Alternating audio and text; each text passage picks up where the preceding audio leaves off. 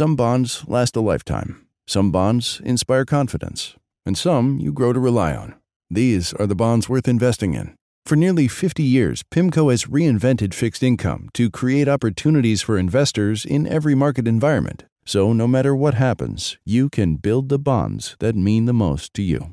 PIMCO, a global leader in active fixed income. Learn more at pimco.com/bonds. All investments contain risk and may lose value. Consult your investment professional before investing. My mission is simple: to make you money.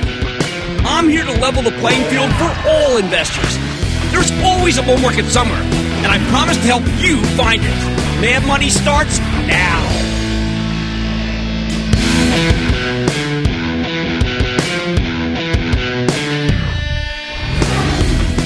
Hey, I'm Cramer. Welcome to Mad Money. Welcome to Cramerica, and welcome to the West Coast of Cramerica. I'm coming to you from San Francisco, the heart of the tech revolution and home of some prime money-making opportunities. Other people want to make friends, but I'm out here in California to help you make some money. Because my job's not just to entertain, but to educate and teach you. So call me at 1-800-743-CBC or tweet me at Jim Cramer. Embrace technology or die. People always ask me why the money team spends so much time out here in San Francisco. And the answer is pretty simple, frankly. If you want your business to survive in the 21st century, you need better tech. Tech that individualizes, tech that tells the story, tech that keeps you current, tech that makes your customers happy. After today's day, where the Dow gained 31 points, S&P inched up 0.05%, NASDAQ advanced 0.11%, I think you need to understand that we come out here basically to give technology its due. Tech is how good businesses become great ones. It's how they take themselves to the next level. And I want to show you how that works. Take tonight. We're going to the Levi's Innovation Factory in San Francisco Marina District, where this 166-year-old company has reinvented the way jeans are made. Later in the show, you'll hear from CEO Chip Bergh, who was faced, I think, with an existential dilemma. How do you make classic jeans without classic despoliation of the earth? In the old days, you could finish jeans using massive amounts of water. You didn't really care where the indigo went, right? Those days are gone. You know what else is gone? The era when manufacturers tell you what you want. Now you tell them what you want. Now Levi's no longer needs to make millions of pairs of pants that are destined for landfills whenever there's just too much inventory. With technology, the consumer can create what she wants, when she wants it, something that's terrific for both sides, as well as the ultimate stakeholder, which is the earth. Levi's needs to make jeans that look vintage, but they have to do it in a way that millennials know is fair to the workers, sustainable for the environment. So they engineer new technology to rebut the presumption of sweatshops and ecological damage that so many people seem to think they are still doing. Now, Levi's uses lasers, special washing machines to save billions of gallons of water and keeps the indigo from bleeding to the water table while maintaining a workforce of seamstresses who've been with the company for ages. Plus, this whole process gives you a better-made pair of pants in such a shorter time period. But not every business needs to develop its own tech. You can outsource. You can outsource most of this stuff, as a matter of fact. You remember we see these stocks on the ticker crawl beneath the screen, down here, like underneath me? Well, in many cases, our eyes glaze over when they see them. I mean, do you really need to know what a software as a service play like Zendesk does? The answer is, you bet you do. Buy. Well, you have to. Because it's an enterprise trying to sell something needs Zendesk. The platform is essential to boosting your sales for the likes of Netflix, Procter & Gamble, hey, Harry's, as you'll hear from Zendesk CEO later tonight. How do companies reach the younger generation that's no longer willing to sit through television ads? Maybe through social media? And that's why we're talking to Twitter, as we always do when we come out here. And if you really want to get a read on the future of an entire industry, you can't just rely on public companies. You need to speak to the fast-growing, privately held players that are taking the world by storm, like Airbnb has done to the lodging business. Here's a company that's found a way to house everyone at the next Olympics in Tokyo, from spectators to refugee athletes, something the hotel chains are very ill-equipped to do. When you focus on the technology that's changing the world, it reminds you that when tech stocks go down, they're not necessarily out. Look, just look at two major semiconductor companies that got hit hard when they reported in the last few weeks. Advanced Micro Devices, and NVIDIA. At the time, I told you to hold your nose and buy both of them right into the weakness. Because in reality, I said they hadn't done anything wrong. The stocks were reacting to the charts, to the chatter, to the oh-so-slight revisions on one or two lines of gibberish that control absolutely nothing. I wasn't worried about AMD or NVIDIA. Why? Because I came out here regularly, so I know how indispensable their chips have become to the modern world. That's what you discover when you're here. Sure enough, both AMD and NVIDIA have made spectacular comebacks. Why? Well, let's circle back to Levi's. What does Levi's want to do aside from efficiently making eco-friendly jeans?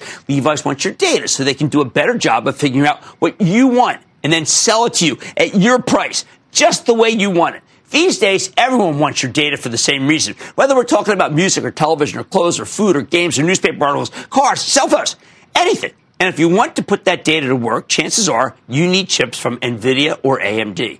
In that case, it's crazy to sell these stocks when they report good quarters with a tiny bit of irrelevant hair on them. Nobody will remember that fly in the ointment a week later, or even, frankly, with NVIDIA a day later. And that's why AMD could rally more than 3% today, while NVIDIA surged nearly 4%. Consider NVIDIA for what it is. The best way to generate images and inferences that allow businesses to get better at business. If they chose to shun NVIDIA for their data centers, they're going to fall behind the competition. Let me put it this way so you'll understand. During the next sell-off that creates a buying opportunity in these stocks like we had last week, by coming out to San Francisco, I learned which tech companies deserve the benefit of the doubt. I know NVIDIA is developing semiconductors that power the data center and machine learning and artificial intelligence. Their chips are in devices that can simulate a cockpit or measure a self-driving car's ability to avoid collisions. They're in computers that can answer your questions and understand idiomatic speech. Their graphics chips can make photorealistic characters in a video game. You cannot tell the difference from the real thing. I know. I've looked at it. That said, I'm not going to be waiving the right to be skeptical. You'll see CEOs of companies that you might own shares in, and sometimes you'll wonder if it is a good idea. But the bottom line is, I need to expose you to as much of the world of technology as possible. You know why? Because it's technology that powers so much of your daily life and the choices you make or don't make. The thing is, I wouldn't know the difference between NVIDIA, the company, and yes, NVIDIA, the dog, if we didn't regularly make our way out here. It would just be another piece of paper or a piece of plastic. When you only look at the world through that lens, you end up with missing way too many buying opportunities.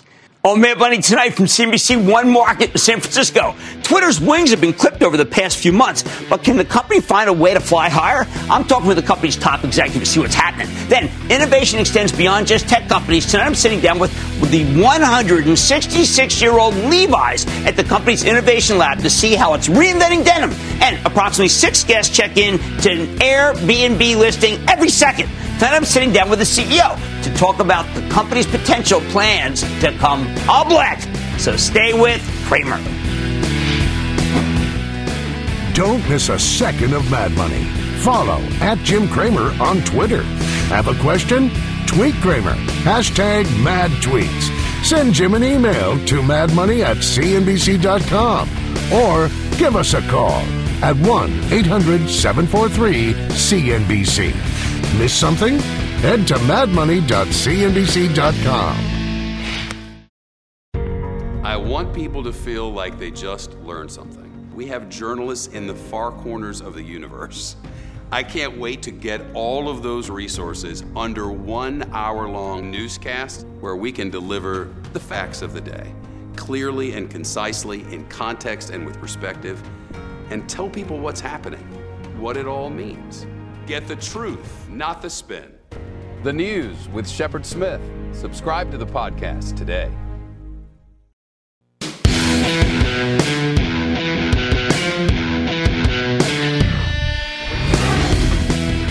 While we're out in San Francisco, we need to check in on a major Silicon Valley player with a stock that's gone from love to loathe in a matter of months, Twitter. Not long ago, this stock was on fire. but it's now down more than 35% from its highs, most of the damage coming after what many analysts thought was a disappointing quarter last month. After this bruising, is Twitter worth owning? Every time the company stumbled in the past, it served to be a terrific buying opportunity, which is why we've embraced the stock here. So let's check in with Ned Siegel. He's the CFO of Twitter. Mr. Siegel, welcome back to Mad Money. Ned, I want to try to figure out how you divide your time. You've got customers, okay. You've got all of this news constantly about what kind of ads you'll take and what you won't take. And then you got some technology issues that you weren't happy about last quarter. Could you just go through your day and tell me how you deal with being the guy who's running the CFO of Twitter at a time when it's a little tough on Twitter? Well, remember, we have 4,600 people at the company. Okay. And we've got a bunch of priorities, and we try to stay really focused around them. The first one is growing the audience. Okay. We're a purpose-driven company. We want the whole world to use Twitter. We grew our audience 17% last quarter. We're so thrilled with the product momentum that's driving that. Okay. That's where we start. We also think about our revenue products. We had some challenges there this past quarter. They point to the strategy that we've laid out, though, which is we know we need to rebuild our ad server to allow us to move faster. We know we need mobile application promotion ads to deliver better for advertisers, and that can lead to more direct response opportunities over time. Although some of it did catch up with us in the third quarter, we have conviction that those are the right priorities and that they'll help us over time. Did you underspend? Well, that's an interesting question. You know, we grew headcount 16% last year. We're growing at about 20% this year. We're trying to be really thoughtful as we grow the team to make sure that we keep the quality bar really high, that we don't take on too many priorities at the same time, because when we look at the success that we've been able to deliver since Jack returned to the company 4 years ago, it's been about being really selective and deliberate about our priorities. When your stock was at this level a few years ago, I know Mark Benioff was interested in buying it. At one point, Disney was interested in buying it. Then the stock cratered. They all walked away. Then the stock turned around. Are you worried that someone's actually going to try to swoop you up? Because I don't think that's your intent. What we're worried about is getting the whole world to use the service. Okay. We look at all the great things happening on Twitter, whether it's around the Eagles or something happening here in San Francisco, like the Niners game yesterday, a political event, or something very local in nature in another part of the world. These are great things that bring people together, that people want to discuss, where there may be different perspectives, and you can learn about them in a social and personalized and real-time way on Twitter, and that's what we're focused on. Okay, well, you see what I wanted to show you what I have. I've got my direct message, where I mentioned this morning, going back and forth with John Ledger. That's how I communicate with him while he's on. He's the outgoing CEO of T-Mobile. It's the way to do it. I obviously follow the president, who's right now talking about the Dow NASDAQ record close, showing a picture of CNBC. I follow Adam Schefter, of course. These are all my rituals, right? How do you get people to have the same rituals that I do? Because I don't understand why everyone doesn't have it on every minute. Because and I know if they did, you'd make a lot more money. Well, I'm glad you say that, and you are a great example of what somebody looks like when they use Twitter properly. You also tweet a lot, and you've got over 1 million people who follow you. So we want people to follow the topics and events that they care about most. That's what people come to Twitter for. Right. We're increasingly organizing the product, not just around the accounts that people follow, but around the topics and events. I don't know if you've had a prompt yet, but I've been asked, do I want to follow the Warriors? Do I want to follow the NFL? And that makes it so that I don't have to choose which accounts I want to follow. I just say the topics I want to follow. The experiences around those events are getting so much better as we improve relevance, as we improve the notifications, as we improve the performance of the app. And on this, definitely. On this, it's really great. Mm-hmm. Okay, so you got to least. I want to follow politics. I don't mind seeing political ads. I feel that this is the battle of ideas. That Oliver Wendell Holmes said it. The best truth is the power of the thought to get itself accepted in the competition in the market. Why limit the competition? Well, we don't disagree with that thesis, but we feel that a voice around a political campaign, around a political issue, ought to be earned and not bought on Twitter. And it really is that simple to us. If you look at the policy that we detailed on Friday, that will begin to enforce this Friday, that Jack first tweeted about a few weeks ago, it just comes back to that basic principle. Now, I know I was listening to Walter Isaacson, man is much smarter than I am. I used to work for him. And he is saying, well, listen, what's bad is targeted ads for people who may be ignorant of other issues. I'm going to use that as a pejorative word. If you ran the ad everywhere, then it's not targeted. Maybe you just sticker it saying, listen, this is an ad we haven't vetted. Isn't that enough? Well, we are limiting targeting, so you won't be able to target more deeply than by a state. which will make sure that if you have a message that you want to get out around an issue, it may still be allowed, but you won't be able to do micro-targeting. In the end, we want people to talk. Good. We think it is good too. We want people to be able to talk about these issues. We want people to see different perspectives. We want them to feel safe being a part of the conversation. We want them to trust the information that they see. And we believe that we'll do a better job of that if you earn your voice as opposed to buying it. Okay, so last week the president is tweeting about someone who's actually testifying, kind of making fun of her. Now, I don't like to look at a train wreck, but I know people are drawn to train wrecks, okay? I know people are drawn to accidents. I know people are drawn to big events, bloopers in a baseball game. What do you do about an actual president of the United States who is doing something that you and I might not want to do? Maybe we think it's unbecoming, but we want to watch it.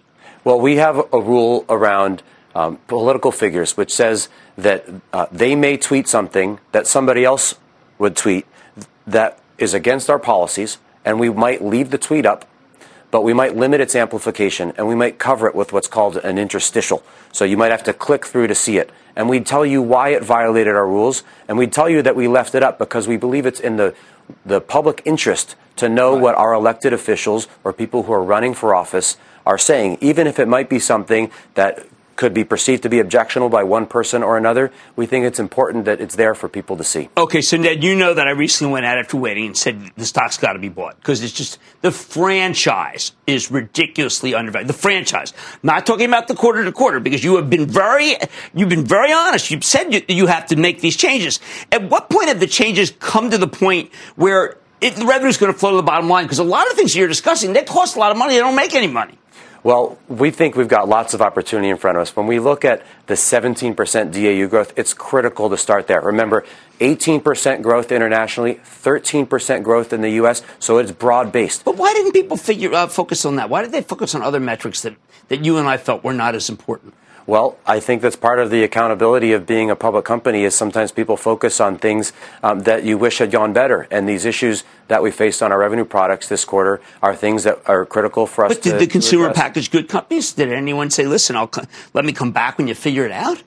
Sometimes companies say, we're going to wait to run more ads until we understand better how the measurement's going to work. And other times people say advertising on Twitter is on sale because somebody else made a decision to walk away. And so it's really a combination of different responses that we got from advertisers. Most importantly, though, what we're hearing from them is they know we are the place to launch a new product and service. Still is. New movie, Bob Iger? Absolutely. If you're Warner Brothers and you put the Joker trailer up on all the services all at the same time, it was seen twice as many times on Twitter the first hour than anywhere else. If you're launching a over-the-top television app, right, we are the place where opinion gets formed about it, and you want to be there to talk about it and to help people learn about your service.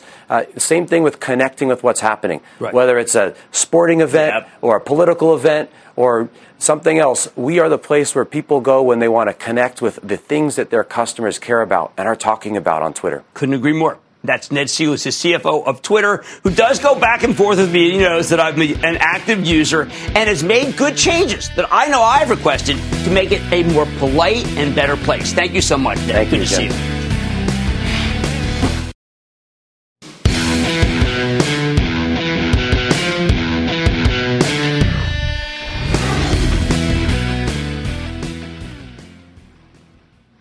Believe it or not, you can teach an old dog new tricks. We tend to think of innovation as something that mostly happens at technology companies. But any business can innovate if it's willing to put in the work, as I said at the top of the show. So consider the case of Levi Strauss & Company, the 166-year-old apparel company best known for its jeans. These guys have developed a whole new technology to automate the labor-intensive process of hand finishing jeans. Instead of humans working with thousands of chemicals, they use machines with lasers to get it done up to 20 times faster. Hey, and without those nasty chemicals, so call me intrigued. Earlier today, we sat down with Chip Bergh. He's the president and CEO of Levi Strauss & Company at the company's Eureka Innovation Lab here in San Francisco, where they came up with this new technology. So take a look. Chip, I feel like I'm having a Eureka moment. Eureka. Am I right? You are right. Welcome to Eureka, Jim. So describe to us what Eureka means, because to me it might be heart and soul of the new Levi's. It is. Well, when I joined the company back in 2011, one of the things that I really believe in is the importance of innovation. We had a small innovation center in Turkey at the time, which was planes, trains, and automobiles to get there. And we decided to move that innovation center and scale it up and put it right here, right down the street. We're a couple of blocks from our headquarters. Innovation in the apparel industry, as you'll see, because we'll walk around a little bit, it's tactile and it's iterative. And being close to the designers and close to the merchants who are working on our future lines and working on innovation, that proximity was really important. I thought to myself, here we are. At that time, I used to say we're at the northern tip of Silicon Valley. How do we attract all the Silicon Valley talent and innovation to work with Levi's? They're not going to do it if they have to go all the way to Turkey. So by putting this innovation center here, and we named it Eureka, we opened it in 2013, and a number of amazing innovations have come out of it. It's also one of the highest performing teams we've got in our company. It's a great team here. So when we speak about innovation, how much of it is, I've noticed, an increasing DTC personalization that makes it so there's a giant moat around Levi's that the other guys don't have? Yeah. So personalization and customization is a huge consumer trend. It also creates theater in our store. Theater. Theater. You know, consumers want to come into the store and they want an experience. They don't want to just come in. If they're just going to come in and transact, they can do that online. But they want to come into a store and have an experience, something that's unique, something that's Instagrammable. And we've got tailor shops in most of our mainline stores around the world where we do personalization and customization. Consumers can tailor a trucker jacket, customize a trucker jacket for themselves. We offer tailor-made Levi's in a couple of our main flagships around the world where you can get bespoke tailored Levi's. We also have this technology using lasers where consumers now, even online, can design their own pair of Levi's, which we will finish on a laser, which you'll see later this morning. You mentioned in Europe, the numbers in Europe are extraordinary. Can you replicate those numbers here, and why is it so strong over there? So Europe's been growing now for about 4 years. The last 2 fiscal years, we were up 20%. Each of those 2 fiscal years, we're up 14% fiscal year to date through 3 quarters. The business in Europe skews towards direct-to-consumer. It's about 50% DTC, 50% wholesale. The U.S. skews much more dominantly to wholesale, less today than it did 8 years ago when I joined. But, the brand is just absolutely on fire, really on a global basis. Our DTC business is growing high single digits here in the U.S. We're just challenged with U.S. wholesale right now. One of the things that did worry me about is the notion of wholesale. Because in wholesale or in a major department store, brick and mortar, I don't get the sense of sustainability. I don't get the sense of theater, but I also know the importance of outlets. How do you balance those? Yeah, it is a balancing act. We talk about the U.S. market as a marketplace, and we need to manage it as a marketplace. U.S. wholesale is an important component of it. When I joined the company, almost half of the company's total business was in U.S. wholesale. And our strategy has been effectively to diversify the business. Right. And today, U.S. wholesale is less than 30% of our total global business, but it's still a very big, very profitable, important part of our business. But we have been diversifying, building more direct-to-consumer, more e-commerce business, more of our own stores here in the U.S. so that we can manage the business as a marketplace. At the same time, we've also been expanding distribution in wholesale. Given the strength of the brand, we can premiumize the brand, move up to higher tier wholesale customers like Nordstrom, Bloomingdale's, which we've done successfully over the last couple of years. Okay, so what kind of innovation in manufacturing are you demonstrating? So part of the reason this facility exists is to drive innovation around sustainability in manufacturing. Okay. I personally believe that the best innovation happens when you've got constraints. Completely unconstrained, an innovation organization can just get lost in the weeds. Right. But when you say, we want to focus on driving innovation in sustainability, we want to get rid of hazardous chemicals, right. We want to reduce the amount of hard physical labor that goes into making a pair of jeans. We want to use less water, the most precious resource in the world today, and this industry uses a lot of water. So out of this facility has come innovations like waterless technology, where we significantly reduce the amount of water that we use in finishing a pair of jeans. We've saved over 3 billion liters of water. Project FLX, where we finish the jeans using a laser instead of using chemicals and physical labor. And you'll see it here in a minute. We'll show it to you. It is transformational, revolutionary, and it will change the supply chain over time because we can postpone the finishing of a pair of jeans closer to market. Okay, but at the same time, people don't regard Levi's as that. I've always tried to figure out how does Chip Bergh get the word out that we're a change company. This is what we think about.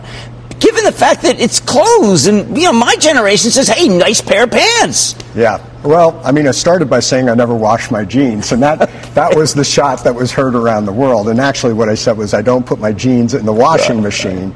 But no, we do have a really, really strong sustainability story to tell, and we are going on a large storytelling campaign on sustainability because it is, in today's world, the young consumers really do care about it. I like to say we are the opposite of fast fashion. We are slow fashion. Yes. We never go out of style. A pair of 501s is never going to go out of style. So we are the ultimate in slow fashion. In the meantime, Chip Bergh also has to be the chairman of a company that is under assault right now. I know that these are things that you can't really talk about, but can you balance the time, particularly because I know you're so pro-shareholder, you have to be pro-shareholder in that room and here.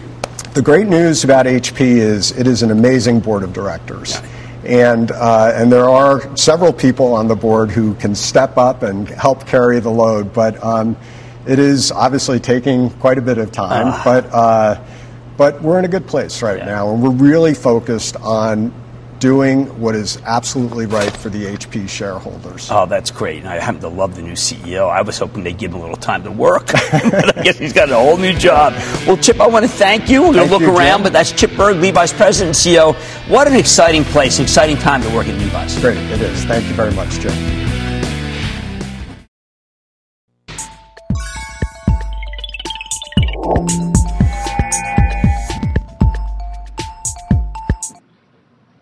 The last time we came out here to San Francisco, this market still was in love with the fast-growing privately held unicorns. But we're now in a post-Lyft, Uber, and WeWork world.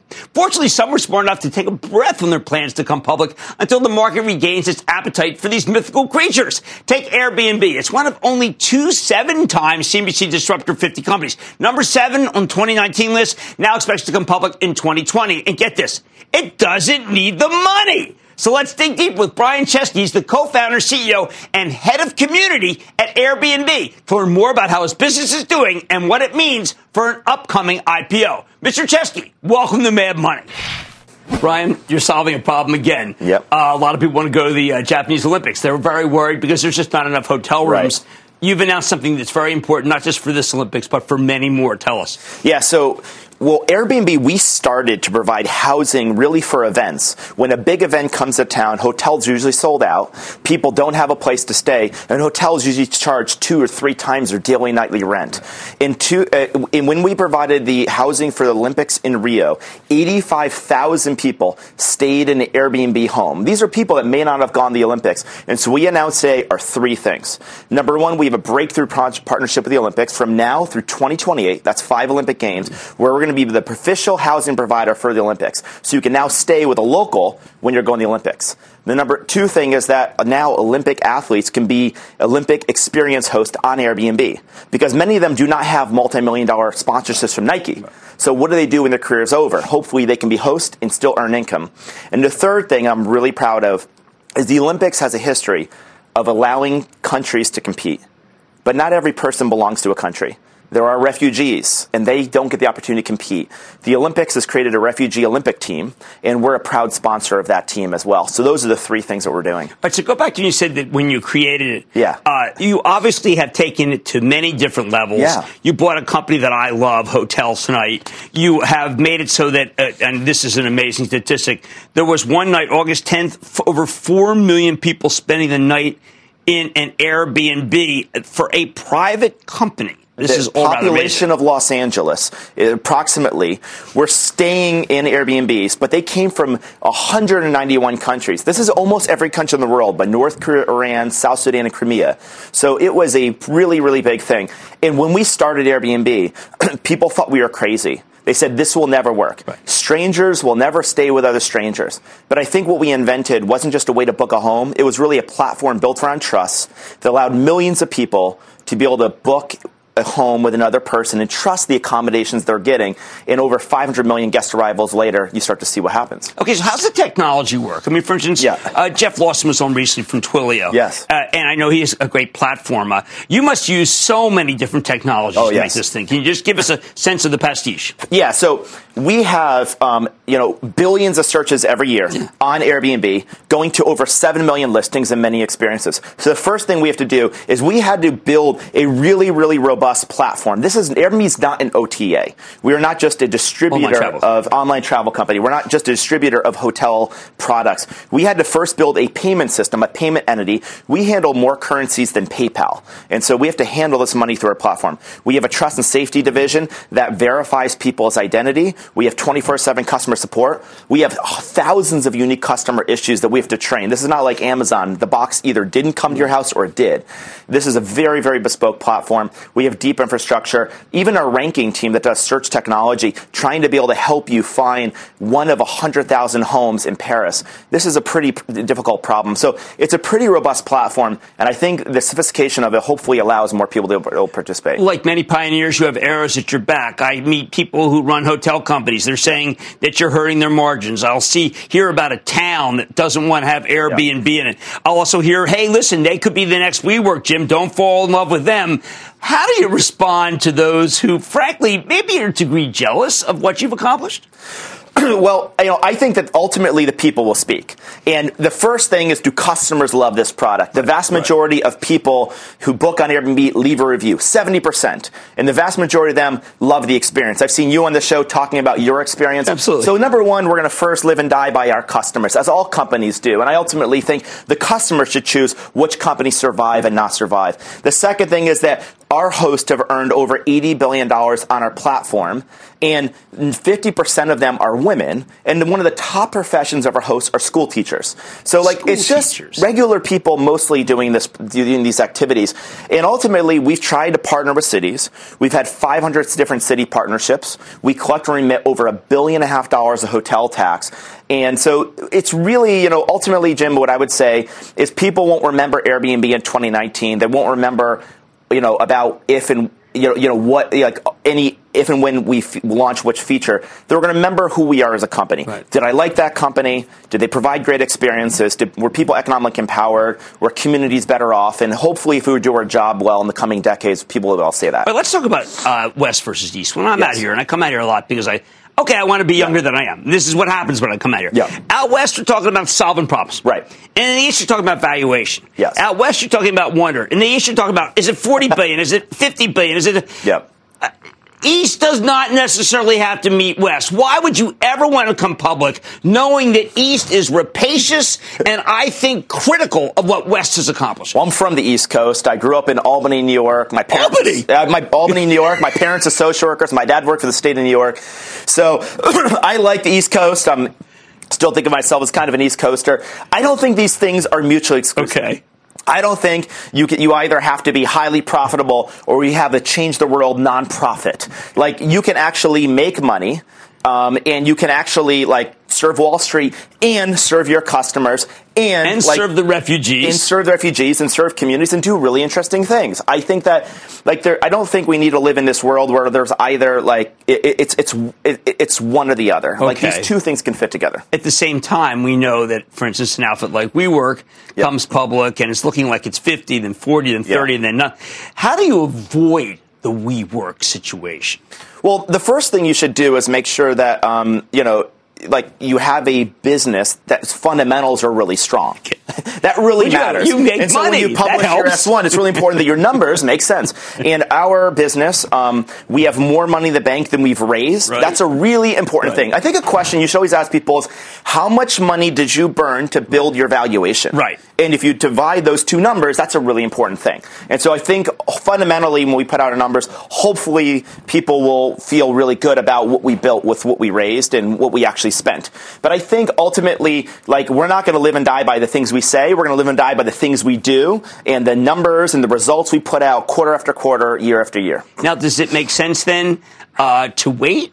Because you have more money in the bank, and is there something that are investors anxious to have a market? Because I know that you guys have done a lot more to protect buyers of it ultimately than these sellers. Or is it just it's time to have a currency? Well, most people that are really rushing to go public, the number one reason they do is because they need the money. Right. We don't need to raise money, and so we haven't been in a rush.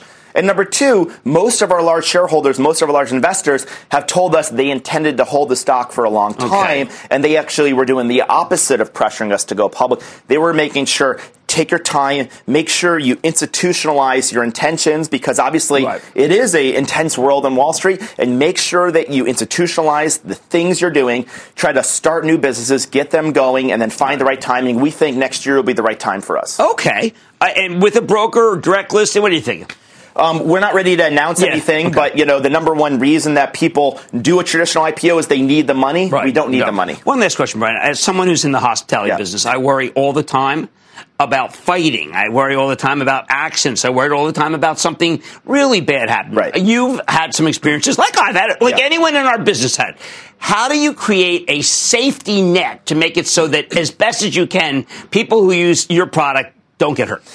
So when we started Airbnb, the first thing we did is make sure we have a payment system and a reputation system. Everyone leaves a review, both sides, and these are authenticated reviews based on a reservation. Then we provided a number of new protections. Last week, for example, we made our biggest announcement in the history of our company since we founded in our platform of trust. You see, ultimately, we're in the business not of sharing a home, but we're in the business of trust. And what we're doing with that business is now we're going to verify 100% of the listings on Airbnb. We're going to verify them for accuracy and for basically hospitality standards. No internet platform with hundreds of millions of users has attempted, I don't think, to verify all the veracity of their information. But I think ultimately we in the tech industry are realizing we have greater responsibility and we need to actually take more responsibility for what's on our platform. You're dead right. You're dead right. You're doing it right. Okay, that's Brian Chesky. He's the co-founder, CEO, and head of community at Airbnb. Thank you, Brian. Thank you, Tim. Good to talk to you.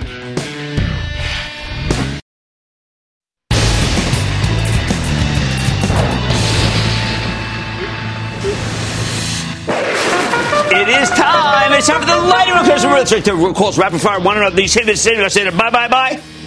Sell. And then the lightning round is over. Are you ready, Ski Daddy? Time for the lightning round. We're going to start with Joe in North Carolina. Joe.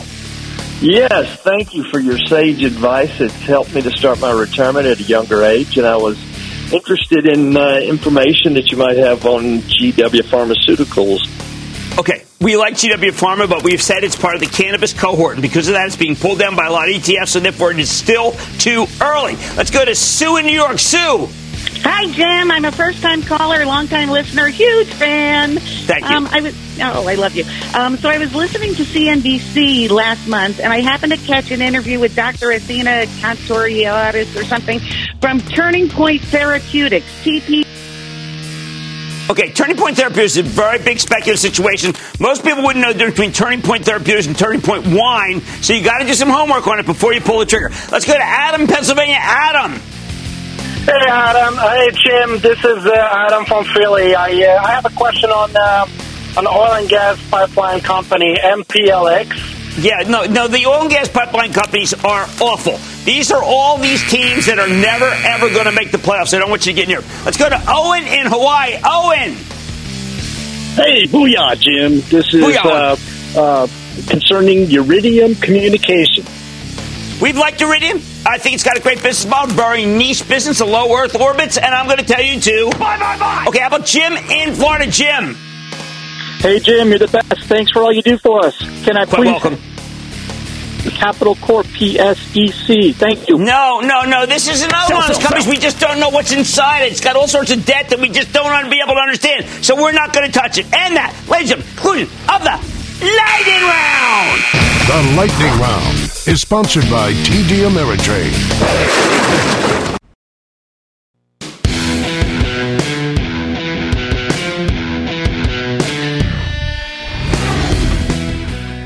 After spending months getting beaten to a pulp, the cloud stocks have made a major comeback over the last few weeks, particularly today. Look at Zendesk. That's the software as a service company that helps other businesses handle customer support. It's a platform. After a tough run, the company reported a solidly better than expected quarter last month, and the stocks come roaring back to 77 as of today. So let's check in with Mikkel Svane. He is the co-founder, chairman, and CEO of Zendesk. Mr. Svane, welcome back to Mad Money. Mikkel, it's been a little bit of time since we've seen you last, and you are now closing in on $1 billion in sales. Magic number for us, because we always identify companies that are at that level that are great buys.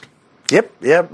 We are very ambitious about 2020. We we have ambitions about $1 billion revenue number, and, we're excited about running fast into 2020. Now, you have clients. Gigantic clients. We had a company called Datadog on last week, and we thought they were incredibly impressive. And it's very clear that they can get you the data that you want to grow with. Now, if I were to call that, when would I intersect with Zendesk if I hired Datadog? So we work with Datadog. I know Olivier. He's a fantastic guy. He's good, isn't he? Yeah, I should take him to your Italian restaurant in Brooklyn. No, but it's an amazing company. We started working with them a few years ago. They use our software. We're a big consumer of their software. And we believe very much in to truly understand your customers, you have to have your customer data flow really, really elegantly. So how we think about Datadog, how we work with AWS, and getting our Amazon Web Services. Exactly. Getting our customers, businesses to understand their customers better based on data is key to how we operate. Now, do you have partners? Because I see Netflix as one of your customers. And, I've called Netflix customer service. Right before I saw Reed Hastings, I called it 3 a.m. in various places. 3 a.m. Someone picked up, someone knew everything, and then someone knew everything about me. Where are you in that chain? So we primarily work with Netflix on all their production. So that means that every production they have, all the partners that they have, all the different vendors, all the constituents in their whole production element is tied together and are using Zendesk. So we currently don't are too deeply involved in the external-facing customer service, but that's a big part of the dialogue. So, but would you with a Harry's? Because I use Harry's. Is that you? I mean, I've spoken to one of your sales, but I'm trying to figure out. I mean, Harry's is a pretty well-run outfit, and they must rely on you to do something that makes it so that they have that kind of friendly customer service. Exactly. Like, we believe tremendously in the future of all these direct-to-consumer businesses, and we believe that is the future model. So we work with a lot of them, including Harry's and so many others. How much of it is just you advising them, giving them a business plan, telling them that this is how you need to do it? No, we don't do that. They got to hire you. We are a software company, and that's what we do. Well, I've got to tell you, when I see what Wall Street is saying, the stock was down, and people are saying, well, listen, you got to ask them, there's been some potential softness in international. Now, I always am reluctant to ever say there's softness when a guy's about to hit $1 billion, because I know that so few hit $1 billion, but I do want to address it because the stock had a tough summer. Well, so we did that a few quarters ago where we talked about some of the unevenness in our execution internationally. Remember, we are a very internationally oriented company. Right. We have half our business outside the U.S., which is fantastic. It makes us very resilient, et cetera, et cetera. And that also means that we can continue to grow at a very high rate. We grew 36% last quarter. And you should say that means in the number of customers, too. In revenue, you have 200,000. We probably have a much bigger number than even that one, customers. Yeah. We have a lot of customers. We have a lot of customers internationally, too. But we also, we're growing so rapidly that actually covering such large regions with the amount of kind of executives and team that we have internationally, we can do better. And we've seen some unevenness in our execution, and we're very determined on kind of getting that back on track again. And just in that, there's tremendous leverage for our future growth. talk to me about Gather and Sunshine, because I don't know whether either one of those were really rolling out when we spoke to you last. So Sunshine, we've been talking about Sunshine for about a year now, and Sunshine is our new CRM platform that helps businesses connect all their data, connect all their applications, and it lives natively in AWS, so it's very easy for developers. We think about it almost as kind of open source. So if I'm a developer, I hire you, what do I do? No, it's a platform that we enable for developers. Okay, so it's like Twilio, where you write on our Salesforce. Yeah, it lives natively in AWS, and it's very targeted towards CX, so customer experience and customer relationship. And we provide all these tools that make it very easy for businesses to deploy all the things and connect all their things and all that data with Zendesk and with other applications. And we really, truly believe that that's the future of thinking about customer relationship and customer experience. Well, I'm glad you explained that. I know a lot of people just say, Jim, Zendesk, you bring these companies up, they're like, they don't really do anything. I said, no, they're why companies stay in business, for heaven's sake. You just don't need them because they tend to be a little bit bigger than one restaurant or one hotel. But we have a lot of small businesses and our customers, and we're very proud of them too. Well, I know as someone who checked in with your organization, you're absolutely right. Okay, that's Mikkel Svane. He is the chairman and CEO of Zendesk. I know I brought this company to you before. Why? Because this is how modern day business is run. Mad Money's back after the break.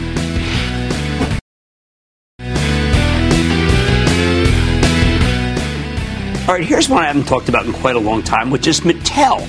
Now, I've been avoiding this stock perhaps, like 25, 30 points, but they have just priced a debt deal that had tremendous demand.